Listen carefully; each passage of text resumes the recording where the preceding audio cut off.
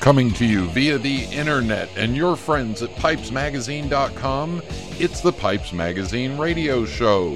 After the show, autographed copies of tonight's episode will be available in the lobby, as well as peanuts and Cracker Jacks. Now, I invite you to sit back, relax, the smoking lamp is lit. Here's your host, Brian Levine. Welcome to the Pipes Magazine Radio Show. Yes, the sometimes irreverent, sometimes educational, but always entertaining weekly pipe smoking broadcast. I am your host, Brian Levine, coming to you from a completely smoke-filled and somewhat chilly recording studio built here at my office in Concord, North Carolina. In tonight's show, I'm going to answer a question about some nautical themes that was proposed to me. That'll be in Pipe Parts. My guest tonight, I'm excited to have pipe maker Randy Wiley on the show. We'll talk to Randy. And then we've got a music. I've picked out some Dizzy Gillespie, and there's a little bit of a story to that. And mailbag and rant, all that coming up on tonight's episode of the Pipes Magazine Radio Show. Hey, how did you do? What'd you do for International Pipe Smoking Day? Anything special? I spent International Pipe Smoking Day at the Salt Lift Tobacco Factory all day. Saw a lot of pipe tobacco. Anyway, let me know what you did for International Pipe Smoking Day. If you had anything special, I saw the New York Pipe Club had a big gathering. It looked like a lot of fun. Over the weekend, NASCAR's back in season, and we are happy to see Ryan Reed. Yeah, type 1 diabetic Ryan Reed got his first win in what used to be the Nationwide Series, now the Xfinity Series at Daytona, so that was a lot of fun to watch. Want some fun reading? About 3 or 4 weeks ago, I did a little interview for a website called Stogie Guys, and it's been up for a while now, and forgot to mention it. Hey, so you want to find out more about me, Kevin's put a link to it in the show notes for this show, so you can go directly over there, and I answer a few dumb questions, and act kind of, well, anyway, you just go read it, and you'll find out for yourself. Also, I'm going to put up a link to an article that was forwarded to me by Dan Locklear, and it's a letter from on Cincinnati.com from Kevin J. Gordon, and Kevin is a business consultant and board member of the Independent Business Association in Northern Kentucky, and he literally lays out the best answers I've ever heard for smoking bans, and there's a bunch of quotes in there to let's see, Stanford University researchers found no clear link between secondhand smoke and lung cancer. In January 2014, the Sleep Research Center at the University of Surrey in southeast England reported a link between shift work and cancer, heart disease, and diabetes. And May 2014, the Louisville Courier-Journal reported a growing body of research shows the risk of lung cancer is much higher for smokers exposed to carcinogens such as radon, asbestos, arsenic, and chromium. Anyway, he sums up the article with tobacco is a legal product. The decision to allow smoking or not allow smoking is the decision of the property or business owner reacting to the demands of their clientele and exercising his or her constitutionally guaranteed property rights. So check out that article. It's a fun read, and we'll post a link to it on the show notes. All right, everybody. Sit back, relax, fire up a bowl. Thank you all for tuning in, and thank you to the Salt Lift Tobacco Company. Here we go. SmokingPipes.com has been my family's tradition for over 10 years. My granddad enjoys his evening pipe on the front porch. My father prefers his in the study, and well, me, I like to hang outside the local coffee shop with a pipe in one hand and my smartphone in the other. The best selection is at SmokingPipes.com. They always have the exact pipe I'm looking for. Savinelli, Peterson, Dunhill, and great stuff from dozens of top artisans around the world. Plus, they have over 70 tobacco brands with 750 blends to choose from. Lighters, tampers, tobacco jars, yep, they have that too. But the best part about SmokingPipes.com is that it's easy to order from my computer, tablet, or even my smartphone. And if Granddad has trouble with technology, he can always call them at 1-888-366-0345. I heard that. Do you think I'm deaf? I'm the one who told you about SmokingPipes.com, and I had a smartphone before you. You kids today, blah, blah. SmokingPipes.com. Make it your family tradition. I'm not just a pipe smoker. I'm a Meerschaum pipe smoker. All of my pipes come from MeerschaumStore.com. They've been in business for 50 years, and I can trust that there will be no hassles. Orders are processed and shipped fast, and they have every shape you can imagine, including calabash, claws, dragons, horror, even a sexy series. MeerschaumStore.com, the most trusted Meerschaum store for 50 years. This is Internet Radio. Welcome back. In just a few minutes, Randy Wiley will be on the phone with me, but for pipe parts. So Timothy Fernandez sent me a message on Facebook, and if you're not following me on Facebook, go ahead and do that. My name is Brian Levine. Yeah, coincidentally. Or you could also follow the Pipes Magazine radio show on Facebook. It's under the Pipes Magazine radio show. But anyway, Timothy asks, why are so many tobacco names packages nautical themed? Well, there's not a lot of research about this. However, I did a bunch of poking around, and it all goes back to the original trade with the New World. And remember, tobacco was discovered here in North America and introduced to the Europeans by the natives. And the process of smoking tobacco was taught to them. So it was all the sailors that were coming over from Europe that were sailing over here. They were getting spices, tobacco, sugar, cotton, and taking it back to Europe and selling it. All those sailors are the first introduction in English and in other European languages to tobacco products. So that's why we get a lot of nautical themes in the world of pipes and pipe tobacco. In particular, a couple of them that I thought were interesting. Cavendish, we know, is named after Sir Cavendish, who liked the tobacco pressed and steamed and found it sweeter if he packed it down in the bottom of the ship and put all the heavy sugars on top of it and the heavier stuff on top. It would press it, and the heat of being under there would kind of mellow it out. The other one that I thought was interesting, and I didn't know this until I started looking it up, but capstan. Yeah, the tobacco capstan. A capstan is the rotating wheel mounted vertically on the ship that's used to wind the anchors or other heavy objects and sometimes to administer flogging over. So there you go. Don't want to get flogged over a tin of capstan nowadays. Don't want to get flogged anytime. But the other term that comes out of this is navy cut or navy flake. You'll see that a lot. And a navy cut refers to a flake that's been sliced up. Now remember, the guys on the ships had a small amount of space, so when they got the tobacco that had been processed for their pipes, they wanted something that took up less space. Well, flake tobacco takes up dramatically less space than a loose cut.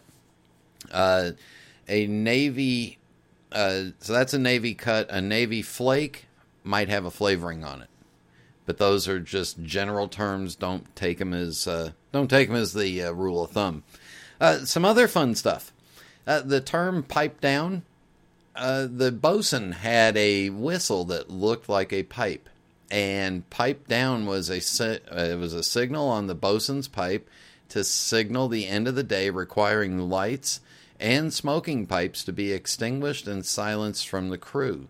So if somebody's telling you to pipe down, that means put it out, quiet up, and go to bed. The smoking lamp, heard at the beginning of every show. Yeah, the smoking lamp was from the ships, and there's a couple of different theories behind it. One, the smoking lamp was only lit when the powder or the magazine was sealed and closed off, so that no loose ashes could fly in there and explode the whole ship. But the other theory was that the smoking lamp was a way to kindle a cigar or pipe tobacco or a piece of wood to start your bowl with, because keep in mind, matches were not readily available. So you could go over to the smoking lamp and start your pipe or start your cigar with that. And as long as the bosun had the smoking lamp lit, it was okay to smoke. When the smoking lamp was out, no smoking. While poking around some of these other things, I found a couple that are fun. Son of a gun. The term son of a gun is the space between the guns was used as a semi-private place for trysts with prostitutes and wives, which sometimes led to birth of children with disputed parentage. Another claim is that the origin of the term resulted from firing a ship's guns to hasten a difficult birth. So anyway, if somebody's calling you a son of a gun, that means that you were might be of ill repute. And then a slush fund. Well, the slush was the greasy substance that was at the bottom of the salted meat barrels that the crew lived off of at sea. Well, the slush fund was the money that the cook got from selling the slush. He'd kind of boil it down and make greasy stuff out of it, and he'd sell it, and it was used to the benefit of the crew, or most likely the cook. So anyway, there's just some fun stuff for you. And yeah, a lot of nautical themes, or a lot of sailing themes amongst us pipe people, so makes me want to sit out on a warm ocean right now instead of freezing cold. But all right, in just a minute, Randy Wiley will be on the phone. Hi, this is Pipe Babe Cynthia, and you're listening to the Pipes Magazine radio show. It's Saturday morning at the crack of dawn. The cool chill of night still clings to the air as the sun slowly rises over the misty surface of the lake. You've waited all week for just this moment. You know that today is going to be epic. Everything is here to ensure perfection, from the nice full cooler packed with your favorite suds to the other empty one, waiting to be filled with piles of freshly caught fish. Reaching into your pocket, you pull out your trusty briar and fill it with your favorite tobacco, aptly named Great Outdoors. It is the perfect smoke for moments like these. A strike, a flash, and your tobacco is lit as the delicious mixture ignites and swirls over your tongue, and the deep, rich burleys with a hint of sweet Virginia dance in your mouth. You smile, casting your first line into the water. The slowly widening ripples begin to stir as you feel the first bite of the day tug at your line. Now you know it truly is going to be a good day, and a perfect time to enjoy the simple yet unmatchable pleasures of the great outdoors. Great Outdoors is another fine quality pipe tobacco manufactured by Sudliff, America's oldest tobacco company, and is available at fine tobacconists everywhere. Enjoy your perfect day by purchasing a tin today.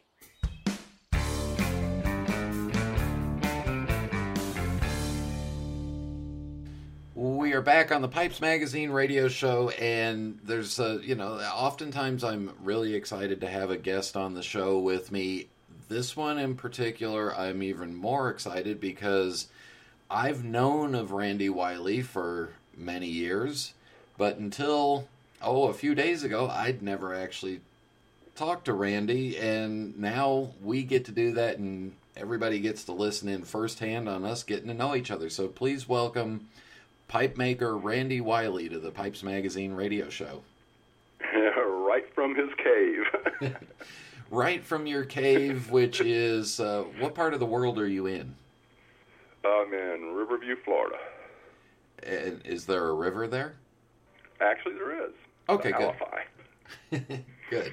Just as long as it's not one of those made-up names. Now let's go back to the beginning so that we all get to know you. When did you first become interested in pipes and pipe smoking and pipe making? Well, when I became interested, I started a stint with Edwards. I carved for them for a couple of years, and that's when I decided I was going to go on my own and do my own thing. But before that, I was doing an apprenticeship apprenticeship, just wood carving. I was doing Native American species and stuff like that, and I was basically an apprentice for an old gentleman who took me under his wing and taught me how to carve, just regular wood figurines. And then I applied for a job. They saw an ad in the paper that said, pipe maker wanted. And I went, what is that? What's a pipe maker? But I went in, took some of my carvings in, and got the job. And then I asked the lady that hired me, that owned the company, I said, by the way, advertising for a pipe maker, what were the chances of you getting somebody? She said none. She goes, but if I would have put woodworker, I would have gotten a bunch of cabinet makers. And she goes, I was hoping somebody like you'd come in. She says, sure enough, you're out there carving figurines. She goes, I think you'll fit in. And off I went. So what were the Native American figurines? I mean, were these like I don't know how else to say it, but small totems or spiritual? No, buffalo, mountain lions, just otters, just things like that. The man that I was learning under, Pappy Holt, he was big on vanishing American species, and that was sort of his theme while I was there. And so I did some of those as well as other, animals as well. Okay, so you came into the pipe world more as an artist instead of as a pipe smoker that wanted to learn how to make pipes? I had never even thought about pipe making. Until you see the ad. Boy, it was right. And it's interesting because when I was learning with Pappy, I was thinking, where could this take me? Because I was just, I was wanting to do something with wood sculpturing and that kind of thing, and I was like, where in the world is this going to take me? And Pappy would just say, just be patient, and sure enough. And when I, started working at Edwards, I really liked it. It was just it was incredible. And I was like, man, this is really neat. And the guy that I apprenticed there at Edwards with he was a fantastic shaper and finisher. His profession was a piano refinisher. So that's the reason he was there. And I learned a lot from him. And then there was another guy there that was just a wiry, very creative, artistic type.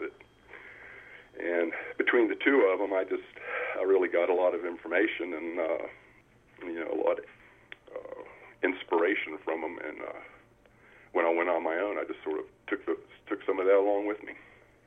And now, this is the mid to early 1970s when all this is going on?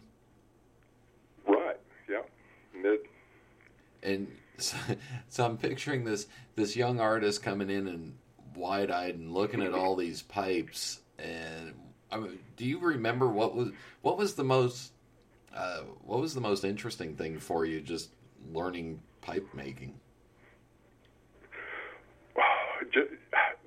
Really, I knew nothing about it, and that was wild because here I am, an animal figurine carver, and then she takes me over to Charlie, who was the big guy there, and he was the master, a carver, and she said, teach him how, and I'm looking at him carving and how he's doing it and everything, and I'm just like, whoa, this is wild. Never in a million years did I think this would be this interesting. And just because you think of pipes, at least I did at that point, is the standard K-Woodian stuff, the traditional stuff, and here he is. We're hand makers, we're freehand carvers and stuff, and he's doing all these interesting shapes. I'm like, oh man, I can dig this. It was something else.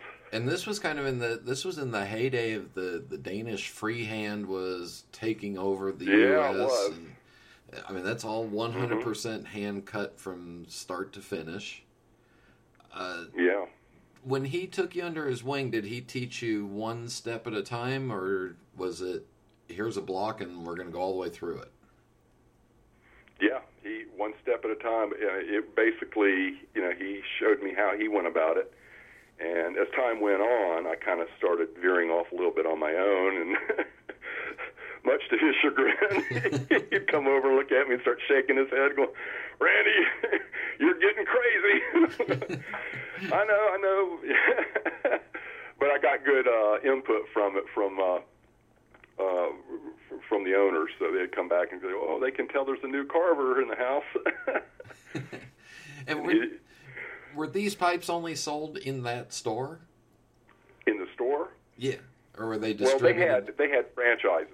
Okay. Yeah, they had. I was working in the factory. They actually had, many franchises out there, and they distributed them through them.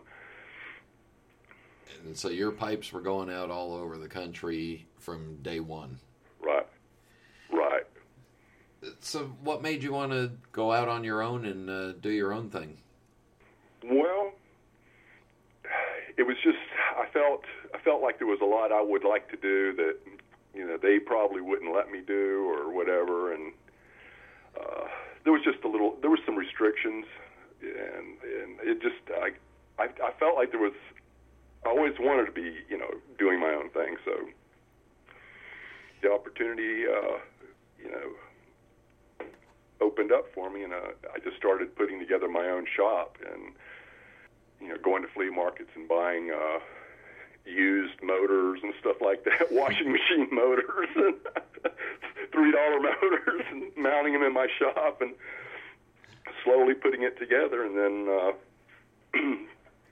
as time went on, I had my shop finished, and the way it fell together was incredible. It was really something else, because my wife was pregnant with our first child, and she worked for the airlines, and she was a flight attendant, and they told her, "You've got 2 weeks to make up your mind," because she kept putting off going back. And I'm putting together the shop at that time, and I'm really struggling trying to get everything going, getting the materials together and everything. And she comes out and she goes, "I got 2 weeks, Randy. This has got to happen or not happen, or I got to go back." So I put together 24 pipes, rode down the street to the local tinderbox, and I didn't know what would happen. I was really scared, and he bought every one of them. So wow. I went home and said, "You can give him your notice." She went, "All right." You can quit your job, honey. I sold 12 pipes. 24, man. 24. Oh, okay. Well, that makes sense. I left there empty-handed. I'll never forget the drive home, man. I was grinning from ear to ear. I was like, "Oh man, this is gonna work," because I had no idea the stuff I was doing back then was pretty wild, and I didn't know what I was up against, or what other makers were doing or anything, and that was it was all fog. Yeah, so you had no idea what was going on in the market. There's no internet to go look and see what's going on. There's a couple of catalogs, but other than that, it was really just a wild shot that got that made it. That's it, man. That's it. That is true 1970s artist, a true artist story. Oh yeah, I just saw recently one of my first pieces that just came back. I was looking at it. I was like, "Whoa, what was I thinking?" So, all right. So you sell that first 24 pipes.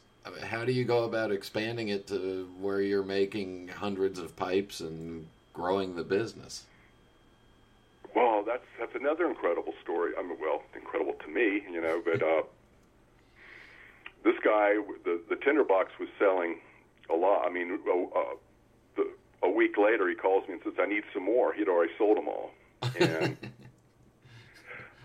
so I went out and sold some more, and then the phone rings, and it's a sales rep for one of the major cigar companies. And back then, they were free reps. They carried the cigars strictly themselves. It wasn't through distributors. And he asked if he could carry my pipes. I'm like, "Wow, sure." So we worked out a deal. And next thing I know, the phone rings shortly thereafter, and it's another one of the reps, because the word got out. Before I knew it, all the reps in that company were carrying my pipes all over the country. And I had 2 employees working for me. I mean, I was boogieing. Every day I was having to change up real quick. Speed up. It was going fast. At what point did you switch over the motors from washing machines to brand new ones? I love those motors. They last forever. But yeah, I did shift over eventually. It probably took a couple of years, but you gotta milk it when you can. And since the low budget helped a lot. And since then, it's been Wiley pipes, and they're sold all over the world. Right. The distributorship thing ended. The salesman thing ended though.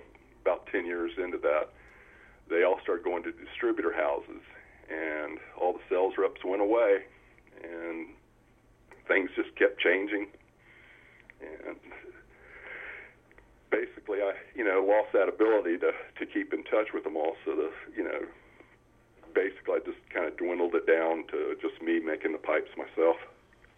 And at that point, did the retailers just start calling you, or did you actually go out and do any trade shows to promote the pipes, or did you ever leave your cave? Well, as little as possible, but yeah, I did. I did a lot of shows at the beginning years, and then I started doing a lot of trunk shows at the shops and things like that, which is what I mostly did, and then just kind of kept it to that.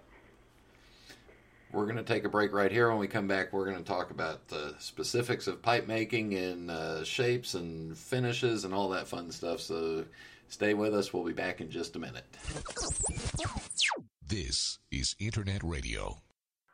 Heck, I wish I had a genie who could make it easy to order pipes and tobaccos online. You don't need a genie, sir. Visit fournoggins.com. They stock all your favorite pipes and tobaccos, and every order gets fast personal attention. Orders are packed carefully and shipped quickly by priority mail. fournoggins.com. fournoggins.com. I can still see you, A bit rusty, sir. fournoggins.com. The Carolinas and the tobacco tradition have been woven together generation after generation. From the Blue Ridge Mountains to the coastal low country, it's an integral part of our culture and heritage, building our beautiful tapestry. Cornell and Deal is proud to blend our pipe tobaccos in the Carolinas. Our history with tobacco dates back to the mid-1800s, and in that time we've perfected a variety of blends. The Carolinas have given us the perfect backdrop to do just that. Whether you're a fan of the rich Virginias, bold Latakias, spicy Periques, or unique aromatics, we've got a tobacco that's just right for your discerning taste buds. At Cornell and Deal, we live all things pipe tobacco, blending it, smoking it, and enjoying the company of those who share our excitement. Tobacco, it's what we do. Stop by CornellandDeal.com. We are back on the Pipes Magazine radio show and visiting with Randy Wiley in his cave, and I'm about to perhaps poke the bear a little bit, but we'll give it a shot. So, Randy, you're one of the few people that I've actually had a chance to talk to that I know that works with Grecian Plateau briar. How did you find out that worked best for you? The Grecian briar? Yeah. Well, it's consistency. Quality consistency is what I pretty much appreciate about it. Did you try other sources like the Italian or Algerian? Well, I guess Algerian you must have, being with Edwards. Yeah, I have tried, all the different, as far as I could, reach anyway. But I've tried the Algerian. Had a nice little contact for that. It was beautiful wood, but I lost the guy. He sort of vanished.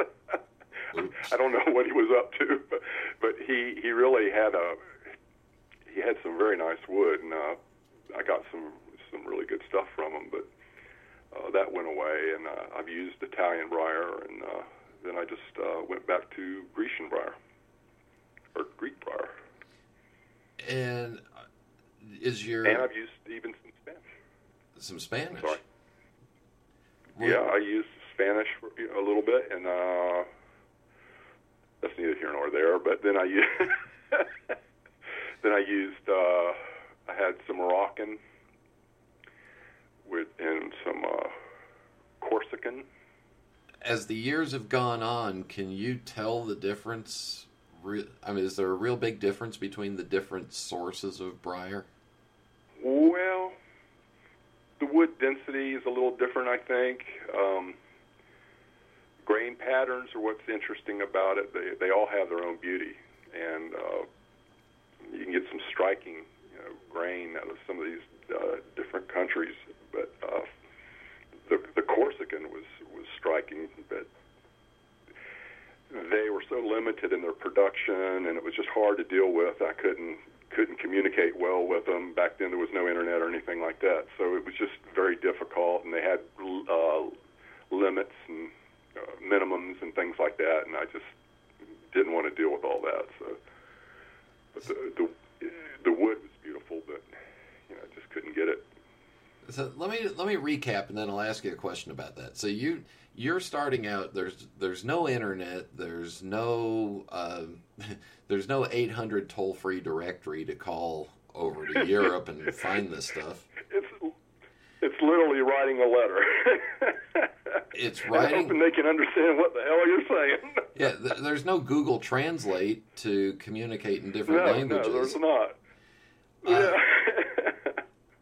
I actually had when I started dealing with Italian, with some of the Italian people, I had a translator that would write my letters for me. And it'd take a month to get a response back. So you had to order a lot. Yeah, I'm thinking here you're going out, you're selling the pipes hand to hand, doing trunk shows and talking to retailers one-on-one. And then you're also sending these letters out and waiting for, a bag of briar to come back, maybe? Right. Yep. And not knowing what you'd get. And not knowing exactly That's how where much... creativity came from a lot of ways. Yeah. Having to work around things. Because I would guess that once you bought that briar, there was also no, send them an email and say, no, I'm sending this back. Right. Yep. You bought it, you had to make a pipe out of it, so you were also looking for somebody that was consistent and reliable at the same time. And that's what brought me back to the Greek briar. Consistency and ease and everything else. It just fit me a little better. I'm gonna sit on my soapbox for just a minute, and the reason I'm pointing all these out for everybody to understand is that a lot of these new pipe makers that have started in the last 10, 12 years have this wonderful thing called the internet, where they can email people, see pictures of stuff, talk to people on Skype, and have it done overnight. And you're sitting there with a postage stamp and a typewriter, and hoping bags come back and they're good-looking stuff. Yep. A whole different animal. Yeah, so if you don't mind, can we talk about oil curing for a minute? I don't want to know what your secret sauce is. I don't want to find out that it's alligator blood and manatee milk that you use. But what might be some of my blood? Tips of fingers and. I've had a rough week, so I've got a lot of cuts on my hands. But it doesn't end up in the oil. Did you experiment with different styles of oil curing? Did you try not oil curing? What made you decide on doing it? Well, Edwards oil cured, and that was the way I was trained. And I liked the idea. It made sense what they explained to me, about dealing with the tannins and the wood and that kind of thing. So it just, that made sense. And the way they did it wasn't going to fit me very well. Because they had a whole lot of pipes. They could do it their way. It was so time consuming. But my pipes, I had to expedite the procedure a little bit. And so I just had to come up with my own style. It just so happened that one day I was visiting a pipe repair guy down in Sarasota, and he was an old pipe master. He actually, I think he may have worked for Edwards for a while as well. But I was in his shop, and he was heating his pipe up on a can. He was heating it and then applying the oil to it while it was sitting there, above some heat. And he explained to me his method anyway. So I just sort of put that together and developed my own style from that. Can you feel the difference in the weight of the block when it's oil cured versus not oil cured? No, not really. So but it does do a good job of getting all that mud out of there and making it a sweet, smooth smoking pipe. Right. Well, the heating of the wood is got a lot to do with the evaporation of the moisture that's still in there, and the way I do it is with hot oil, and I don't know if I can go on beyond that. and other secret sauces. Yeah, and other secrets. But it's kind of new for what I'm doing right now, but it's really working well. I used to immerse the pipes totally in oil and basically cook them. And that had its problems because the carnauba wouldn't really adhere to the exterior of the pipe very well with an oiled surface, no matter how hard I tried to get it off. So that, it would adhere a little bit, but the shelf life, with the nice shiny pipe would be about 2 weeks. Then it'd get a little dull finish, and sometimes when people would smoke the pipes, the oil would start penetrating to the outside. It was an interesting experience. Do you test smoke a lot of your new processes? I'm doing it right now. And it's something that's not out on the market yet? My new process, yeah, a little bit, but it's trickled out some. But it's all good.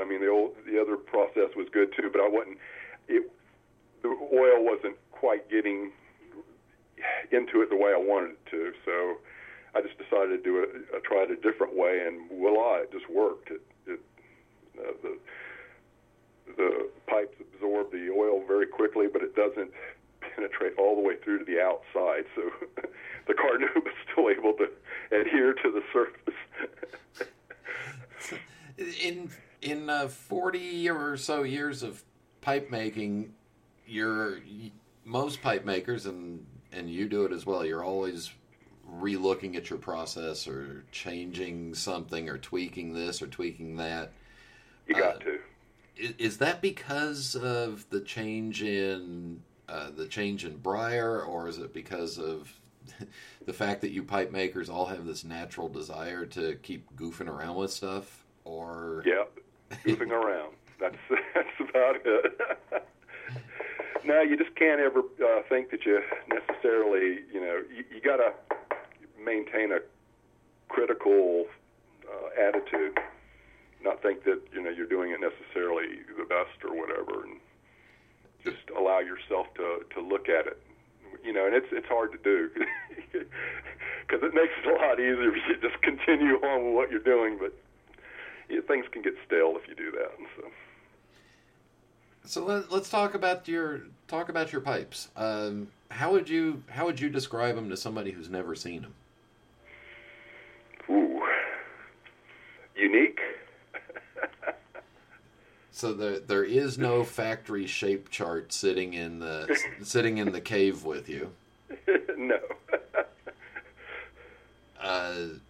You do have. It's in my brain. There's a chart in my brain. But I don't know what shape's going to come out of it. So it depends on that. You start off with an idea of what that block should be, and then if the block goes in a different direction, you take it with it. I just let the block kind of talk to me a little bit, and whatever's in my head talk to me a little bit. And then I just sort of let what happens happen. I go through different phases with it, but when I'm at my happiest is when I just sort of take the block and just start going to town on it. And nothing particular in mind, just letting the shape happen. And you've That's when I come up with some neat shapes, too. And some crappy ones. well, remember, beauty is in the eye of the beholder. Well, I found that out because some of the stuff I'm like going, I don't know if I even want to show this one. The first one they grab, I'm like, what? That's what keeps you thinking. You don't always know what you think you know. Yeah, the minute you think you got it all figured out, it changes. Yeah, that's exactly it. And that's what keeps it interesting, too. It's just, man, you just never know what you're going to come up with. Let's talk about your finishes. They start out with the galleon. Is that a rusticated pipe? Yes. And that's a technique. My standby. That's a technique that you've developed over time, and it definitely is identifiable as yours. Good. I'm glad you said that. Yeah, the galleon replaced my old sea reef. I don't know if you ever remember that one. Yep. But that's a story in how that one ended. And the way it ended, I took as an omen, so I just decided not to do it anymore. The old sea reef required my table had to run two machines at one time. One of them was off center, so it would vibrate my table. I discovered that by accident, and when I was applying the texture that I was doing, but because the tool would vibrate, it gave it an even more interesting texture. So I just, wow, this is neat. So I just started doing that, and then over the years, the vibration worked my table away from the wall. And I'm sitting there texturing, and the whole table just collapses, just falls right into my lap, and the machine that I'm texturing with just comes tumbling right between my legs, missing me and a certain part by just an inch. I mean, my wife comes walking out and she goes, "Are you all right?" And the grinder's sitting there running on the floor. The machines are hobbling around. I'm like, "I think so. Look me over." And that was the end of it. I just said, "I think I'm going to stop this one." And this was after you were done having kids, correct? Exactly. Okay. You caught that, huh? Yeah. Oh, man, yeah. 34,000 RPM burr going right between your legs isn't a pretty thought. And now we have the new Randy Wiley pipe maker's protective wear, which includes... Yeah. Complete with a new zipper. Okay. All right, we're having too much fun. So I'm guessing... You might want to delete that. Oh, no. Oh, no. So I'm guessing you couldn't get the proper assembly back together again, nor did you really want to try. Didn't want to try. It was just I just said, I think this is meant to be. So I immediately started trying something else, and the galleon is what appeared, and I liked it a lot. So. And it was a little easier than running a machine that's bouncing my table. The whole house shook whenever I was doing that texture. My wife would just cringe. "You're texturing, aren't you?" "How'd you know?" "Well, the whole house is shaking." Okay. So your smooths are called patina? Yes. And then you do some partially rusticateds in there in the traditional spot carved ways where there was one little spot that didn't work out, so you do a design on it. Right. And then the highest grade is the ovation. The ovation. Ta-da! Oh, I should applaud. Sorry. Real quickly, because we're having too much fun. To get your pipes, where can people go to see and purchase pipes? Well, hopefully at their local, retail shop. Because you are old school in that you don't have your own website and you don't sell direct, you just manufacture and sell to smoke shops. Primarily I do, yeah. So there you go. Randy's also got a Facebook page. For those of you on Facebook, you can go to Wiley Pipes, Wiley Pipes on Facebook and see pictures there. And there's even some older pictures of a long-haired bearded guy. That might be me. We will wrap this up with the Fast 5 final questions. There's no right answer, no wrong answer, just whatever comes to your mind. So, are you ready? Are you gonna bong me? Nope. What is your favorite pipe? What is my favorite pipe? In the traditional sense, it's probably the brandy glass. And what is your favorite tobacco? But the freehands are my mainstay. But what is my favorite tobacco? Yep. Dark Twist. And what is your favorite drink? What is my favorite drink? Tea. Any particular of the non-adult non-adult variety. When it's time to relax. Otherwise, we can get into wine if you want. No, I think this may answer it. But when it's time to relax, is it a book, a movie, or music? Book.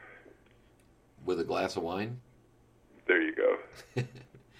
And finally, any particularly favorite pipe smoking related memory that we haven't discussed, like dropping a machine between your legs? No, I think that one's the ringer. Yeah, well, can you beat it? No, not really.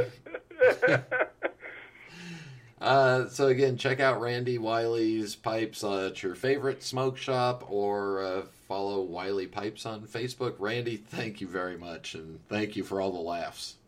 Oh, Brian, thank you. It was nice talking to you. We'll be back with the show in just a minute.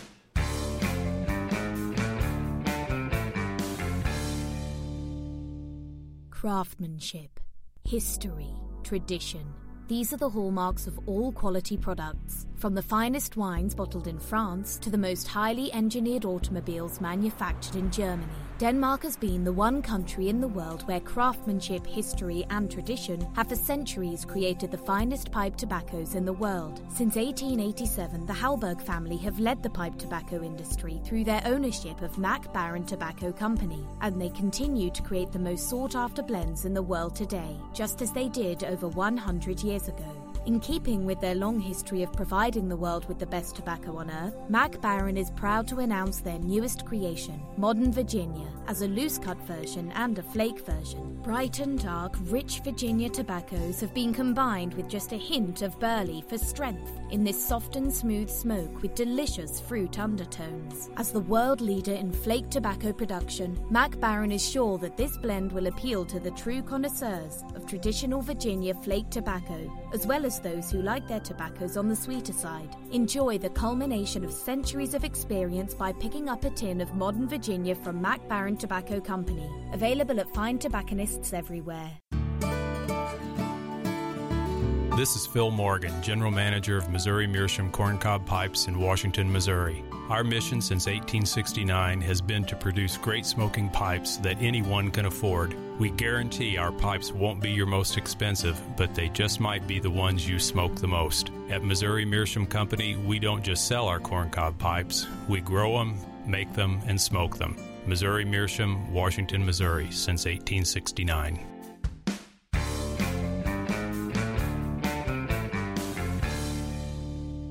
We are back, and I'm don't think I've laughed that hard in a while. Anyway, you can also find a big assortment of Randy's pipes, Wiley Pipes, on smokingpipes.com.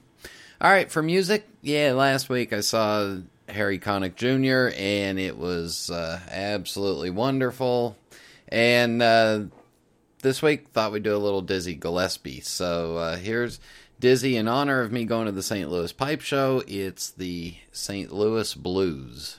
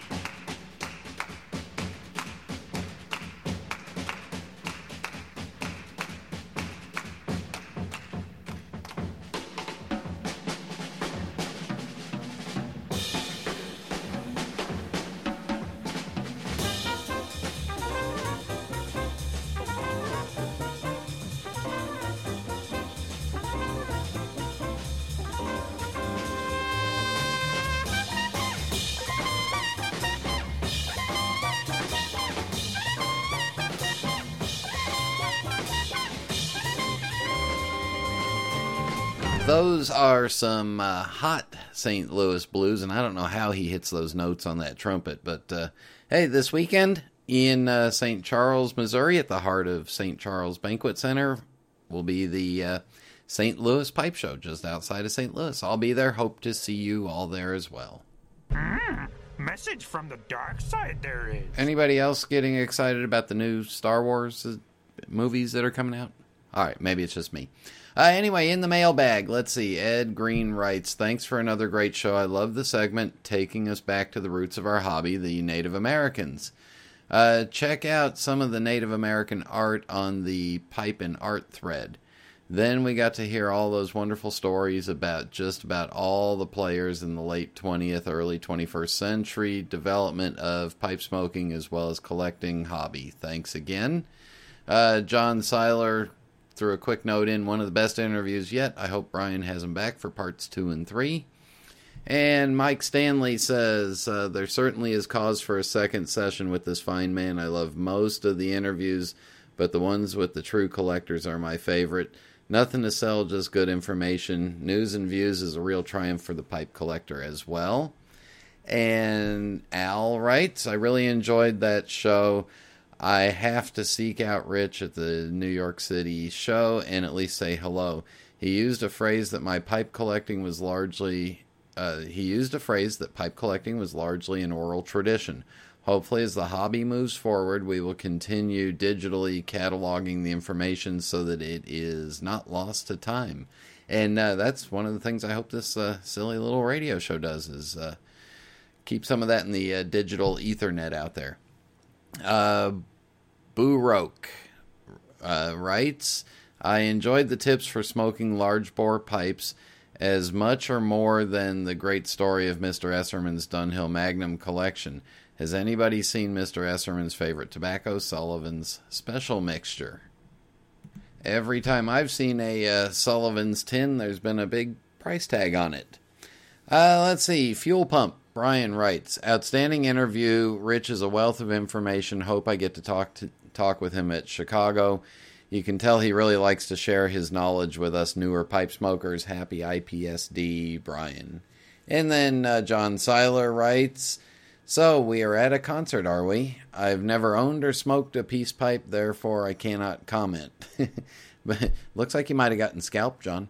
Anyway, now, Rich Esserman is a piper of which I've heard. It all started through his writings in the Pipe Smokers Ephemeris. I've had the pleasure of meeting and talking to him at various pipe shows. Rich's experiences parallel my own, learning of the Pipe Smokers Ephemeris in 1977, but only contributing in a very small way. I also like large pipes, Castello GGs, etc. I can't even picture a Castello SR with a 5-inch high bowl. His instructions on filling a large pipe are excellent, and the use of a tamper is imperative. I never empty out the ash as I smoke the pipe.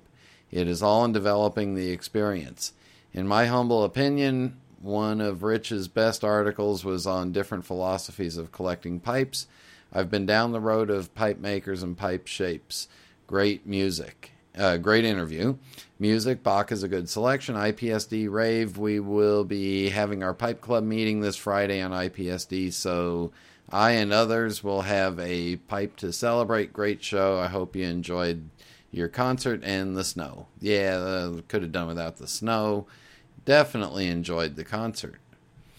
Richard Gray writes, going back a while, Brian, air travel today is such a mixed bag. We prefer to travel on Southwest Airlines when possible. Professional, on time, we know just what to expect. Any other time, we will choose first class to avoid the cattle car experience and the dreaded carry-on baggage drama and 300-pound seatmate spillover.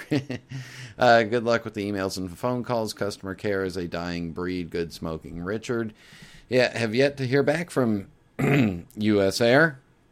Have yet to hear back from you.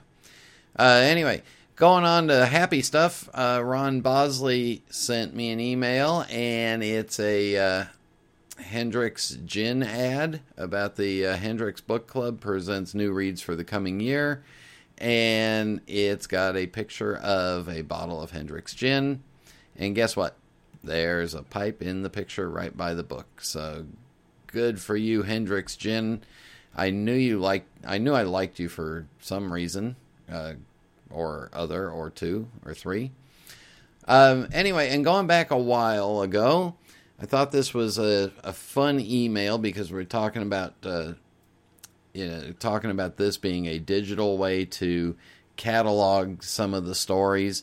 Well, our friend Jim Amish has also been cataloging and posting tons of reviews, and those reviews will remain in the Ethernet for forever.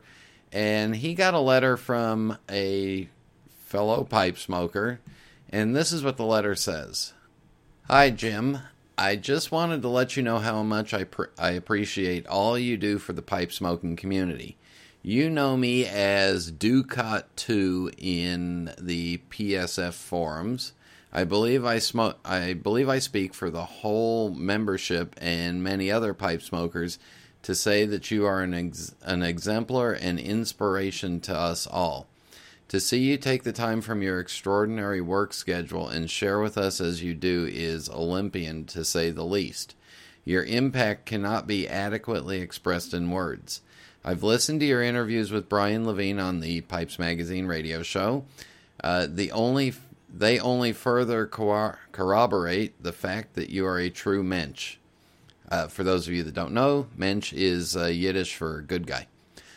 He goes on to write, you show a genuine devotion, dedication, and love to us pipe smokers. I have never failed to see you respond to or recognize any member in our community. Your contributions have increased dramatically the pleasure and meaningfulness that pipe smoking has in our lives. Again, thanks for all you do. It's letters like that, and people in the community, whether it be Jim Amish with his detailed reviews, or Scott Thiele with pipepedia.org, or even going back to Pipe Makers Forum. It's people like that all throughout the community that just keep putting themselves out there and doing all this work and creating a ton of information for all of us to read, research, find, and enjoy. All right, with that being said, hey, rant time coming up in a minute. This is Internet Radio.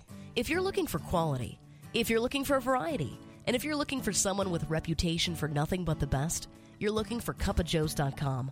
Cupofjoes.com has hundreds of pipes to choose from and thousands of different pipe tobaccos. Cupofjoes.com is also your one-stop shop for Peterson pipes, their exclusive line of Peterson Kelly pipes. Check out their remodeled website at cupofjoes.com. And be sure to like them on Facebook, cupofjoes.com. Quality products at extraordinary prices. Italians have always been known for their aesthetic passion. It's their birthright, their legacy. And just like Savinelli, it continues to grow and evolve. It is ever-changing. Milan, 1876. Achille Savinelli set out to change the way the world viewed smoking pipes, opening one of the world's first specialist tobacco shops. From one small storefront to a factory that delivered handmade pipes all over the world, the legacy he forged became one filled with success and prestige. Achilles' dream is carried on today by his family, who continues the Savinelli legacy. Each year, Savinelli debuts a series of new, forward-thinking designs comprised of quality-crafted pipes shaped from some of the best briar in the world. Behind every beautiful object, there's a story. Start your own chapter. Visit your local tobacconist or premium online dealer today. Cowboy. Cowboy.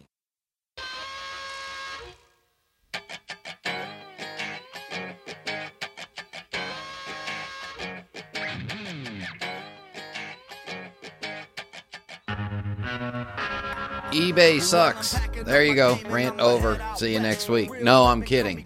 All right, but eBay does suck, and I'll tell you why. Because about 6-7 years ago, I used to sell on eBay a lot, and I would primarily do it in Disney collectibles, especially the collector pins that they have all over the place. Well, now I've gone back on there because I decided to trim down my collection of eBay pins dramatically, and eBay sucks. They have now made it almost impossible for an item under $9.99 to be sold on eBay and have any decent money made on it. And here's the example for those of you that don't know. eBay charges you an insertion fee, and then there's little bonuses that you can add on to that. And then they charge you an end of auction fee if the item sells. And then if you're forced to use PayPal, and PayPal charges you a fee. So I'll give you a simple example. A $2.99 pin, yeah, little collector pin, not real desirable on the market, but if it does sell, it costs me a total of about 81 cents to sell it if it sells for the $2.99. Now, on top of that, I got to pay postage out of that because eBay doesn't like you adding postage on. If you put free postage, then they bump it up, or they bump your listing up. So I've built the postage price into it. By the time I pay postage and for the envelope, I'm now at about $2 for the total sale. So here's what I've had to do. I've had to really kind of rework how I'm going to sell these on eBay. And I'm trying to group them together so that they're groupings of like pins. And I can sell them for $7.99 for one auction of maybe 3 pins. Well, that's going to create a problem for collectors because we all know collectors, we want one specific pin. We don't want the whole lot of them. Well, eBay sucks. eBay, why don't you take it back to the way it was, where it was an online trading community and it was for the small-time person, not the big-time company, and let me sell my little pins and pay you 40, 50 cents for the service. So there you go. eBay sucks, and hey, they're not worried about me either. All right, that is the show for tonight. Hope you enjoyed it. Want to thank Randy Wiley for joining me. Thank you all for tuning in. Thank you to the McBaron Tobacco Company, and until next time.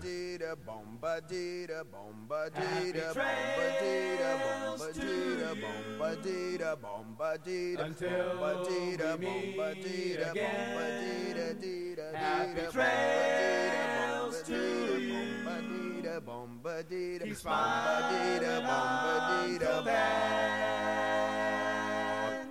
who cares about the clouds when we're together? Just sing a song and think about sunny weather.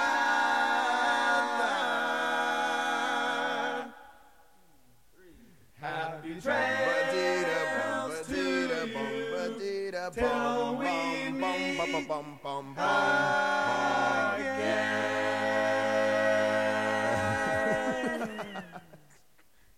You know, ladies and gentlemen, you'll come for the entertainment, but you'll stay for the canned ham giveaway.